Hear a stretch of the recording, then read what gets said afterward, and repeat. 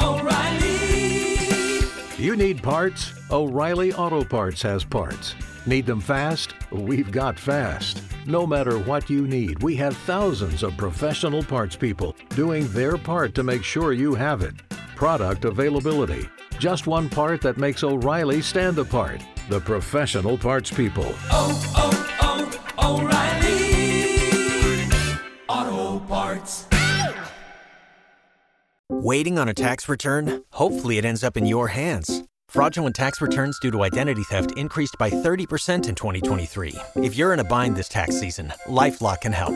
Our U.S.-based restoration specialists are experts dedicated to helping solve your identity theft issues. And all LifeLock plans are backed by the $1 Million Protection Package. So we'll reimburse you up to the limits of your plan if you lose money due to identity theft.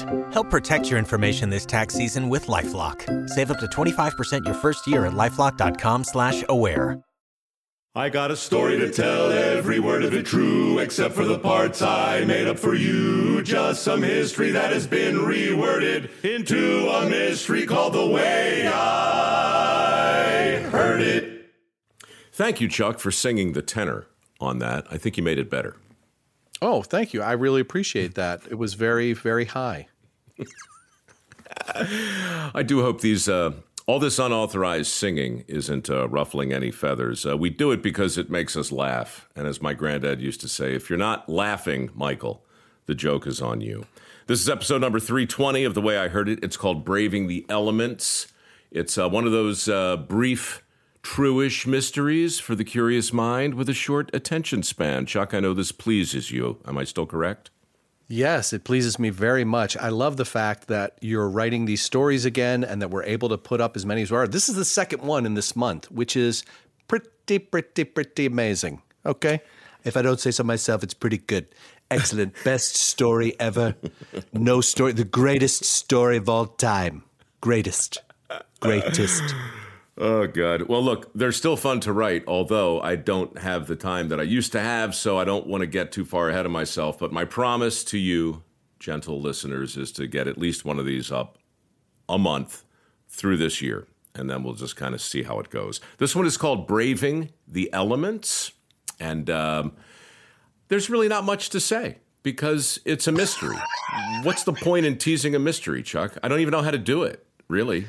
I mean, you could have stopped right there, and it's called Braving the Elements, and then it would be do-do-do-do-do-do-do-do-do. Yeah, I know, but I'm just listening to myself talk, and I'm liking it. Because it reminds me of the conversation with Mike Easter we just had about the comfort crisis, you know? Yes, I know.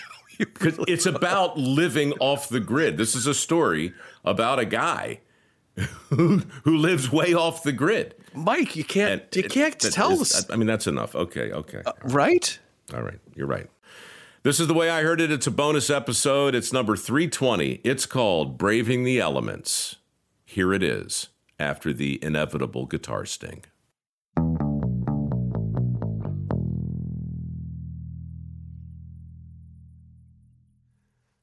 On a cold winter morning, in the winter of 2016, a reporter from Reuters went to interview an old man who lived in the forest. Ivan Shemayanuk was one of a small group of individuals who had chosen to live off the grid in 1,000 square miles of wilderness that few people had ever visited. The reporter drove as far as he could over rough terrain until he was forced to leave his four-wheel drive behind and hike through the trees. He was struck by the natural beauty that surrounded him. The flora rivaled that of many national parks, and the fauna was no less impressive. He'd read that deer, moose, wild boar, beaver, lynx, and brown bears roamed with impunity. A lone wolf howled in the distance, providing an eerie soundtrack for his trek. When the temperature began to drop and the snow began to fall, the reporter picked up his pace. By the time he arrived at Ivan's home, he was chilled to the bone and eager to get inside. He knocked on the wooden door and was greeted by an old man who appeared to be in excellent health. "Mr. Shemayanuk?" The old man nodded. "Please, call me Ivan, and come in, get warm. Would you care for some tea?" "Yes," said the reporter. "Yes, tea would be lovely." Ivan poured water from a bucket into a kettle and placed the kettle atop a cast-iron stove as the reporter took in his surroundings.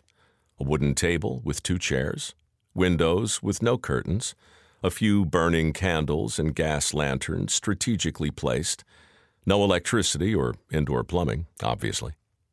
"I trust your walk through the forest was uneventful?" "No problems," said the reporter, "though for a while there I thought I might have wandered into a zoo." Ivan smiled broadly. "Yes, the creatures of the forest are my constant companions." The reporter asked Ivan about his daily routine and took notes as the old man spoke.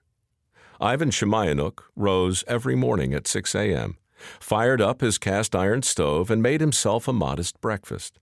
Then he ventured outside to milk his cows, feed his pigs, and walk his dog, after which he gathered wood for the fire and tended to his garden.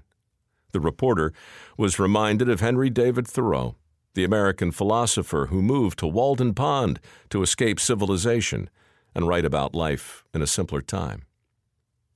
When the tea was ready, the reporter took a sip and got to the point of his visit. "Mr. Shamayanuk, 30 years ago, no one thought you would survive out here. They said you'd be dead in a year." "They were mistaken," said Ivan. "Apparently," said the reporter. "You just turned 90. What's your secret to living a long life?" Outside, the wind blew through the pines, and the snow fell hard. Ivan sipped his tea and thought about the question. "The secret to living a long life," he said, "is to remain close to the place you were born." The reporter wondered if perhaps the old man was insane. He didn't look insane, but why would a 90-year-old sane person choose to live out here in the elements? "How is your health?" the reporter asked. "The doctors came last week," Ivan said. "They examined me from head to toe. They said, 'Everything's fine with you, Granddad. Whatever you're doing, keep doing it.'" "No aches? No pains?" said the reporter. "None. No medicines? No prescriptions? I sometimes drink a small glass of vodka before meals to help the appetite, but that's all the medicine I require." "What about your wife?" the reporter asked. Outside, the wolf howled, a bit closer than before. "My wife died in our bed 1 year ago." "I'm sorry," said the reporter. "Was she sick?" "No," said Ivan. "She was old." "And your sister?" "My sister and her husband live just down that road." Ivan pointed toward the window into the thick woods where a road used to be. "I think of them every day," he said. "What happened to them?" asked the reporter. "They died shortly after they left their homes," said Ivan.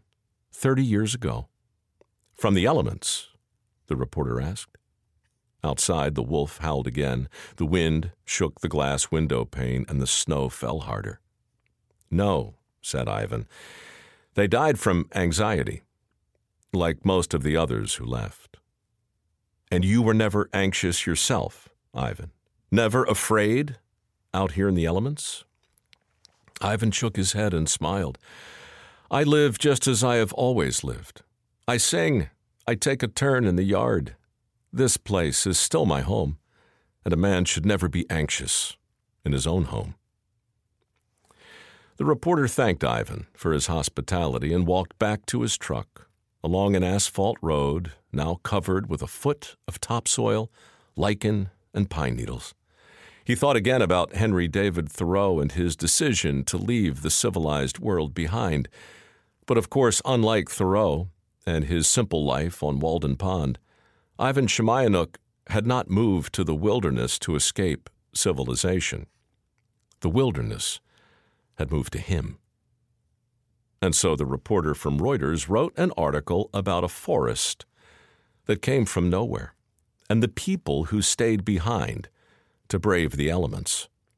Not the freezing cold or the howling wind or the driving snow. The other elements. The ones that sent 200,000 of Ivan's neighbors running from their homes in the spring of 1986. The elements that put the entire world into a state of high anxiety that persists to this day. The elements, they said, would kill anyone who stayed behind. Iodine, cesium, strontium, and plutonium. Those were the elements that transformed 1,000 square miles of suburban real estate into a contaminated wasteland called the exclusion zone, where the politicians, scientists, and environmentalists said nothing would grow for many hundreds of years. Nothing, that is, except for the forest that began to emerge the moment everyone left. An impossible forest that quickly swallowed up all that man had labored to build, a forest that today has become a model of environmental biodiversity, teeming with hundreds of unexpected species, including a handful of inexplicably healthy Homo sapiens, the elderly Ukrainians who continue to brave the elements by refusing to leave the only homes they ever knew, forgotten homes on the outskirts of an abandoned city, a city whose name still fills an anxious world with a deep and abiding dread, a city called Chernobyl. Anyway, that's the way I heard it.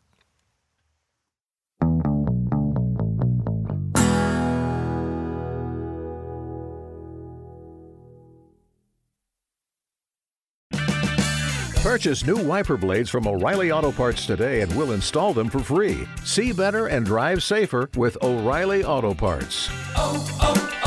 O'Reilly Auto Parts. You've worked hard for what you have. Your money, your assets, your 401k, and home. Isn't it all worth protecting? Nearly 1 in 4 consumers have been a victim of identity theft. LifeLock Ultimate Plus helps protect your finances with up to $3 million in reimbursement. LifeLock alerts you to identity threats you might miss. And if your identity is stolen, your dedicated U.S.-based restoration specialist will work to fix it. Let LifeLock help protect what you've worked so hard for. Save 25% off your first year on LifeLock Ultimate Plus at LifeLock.com/aware. Terms apply.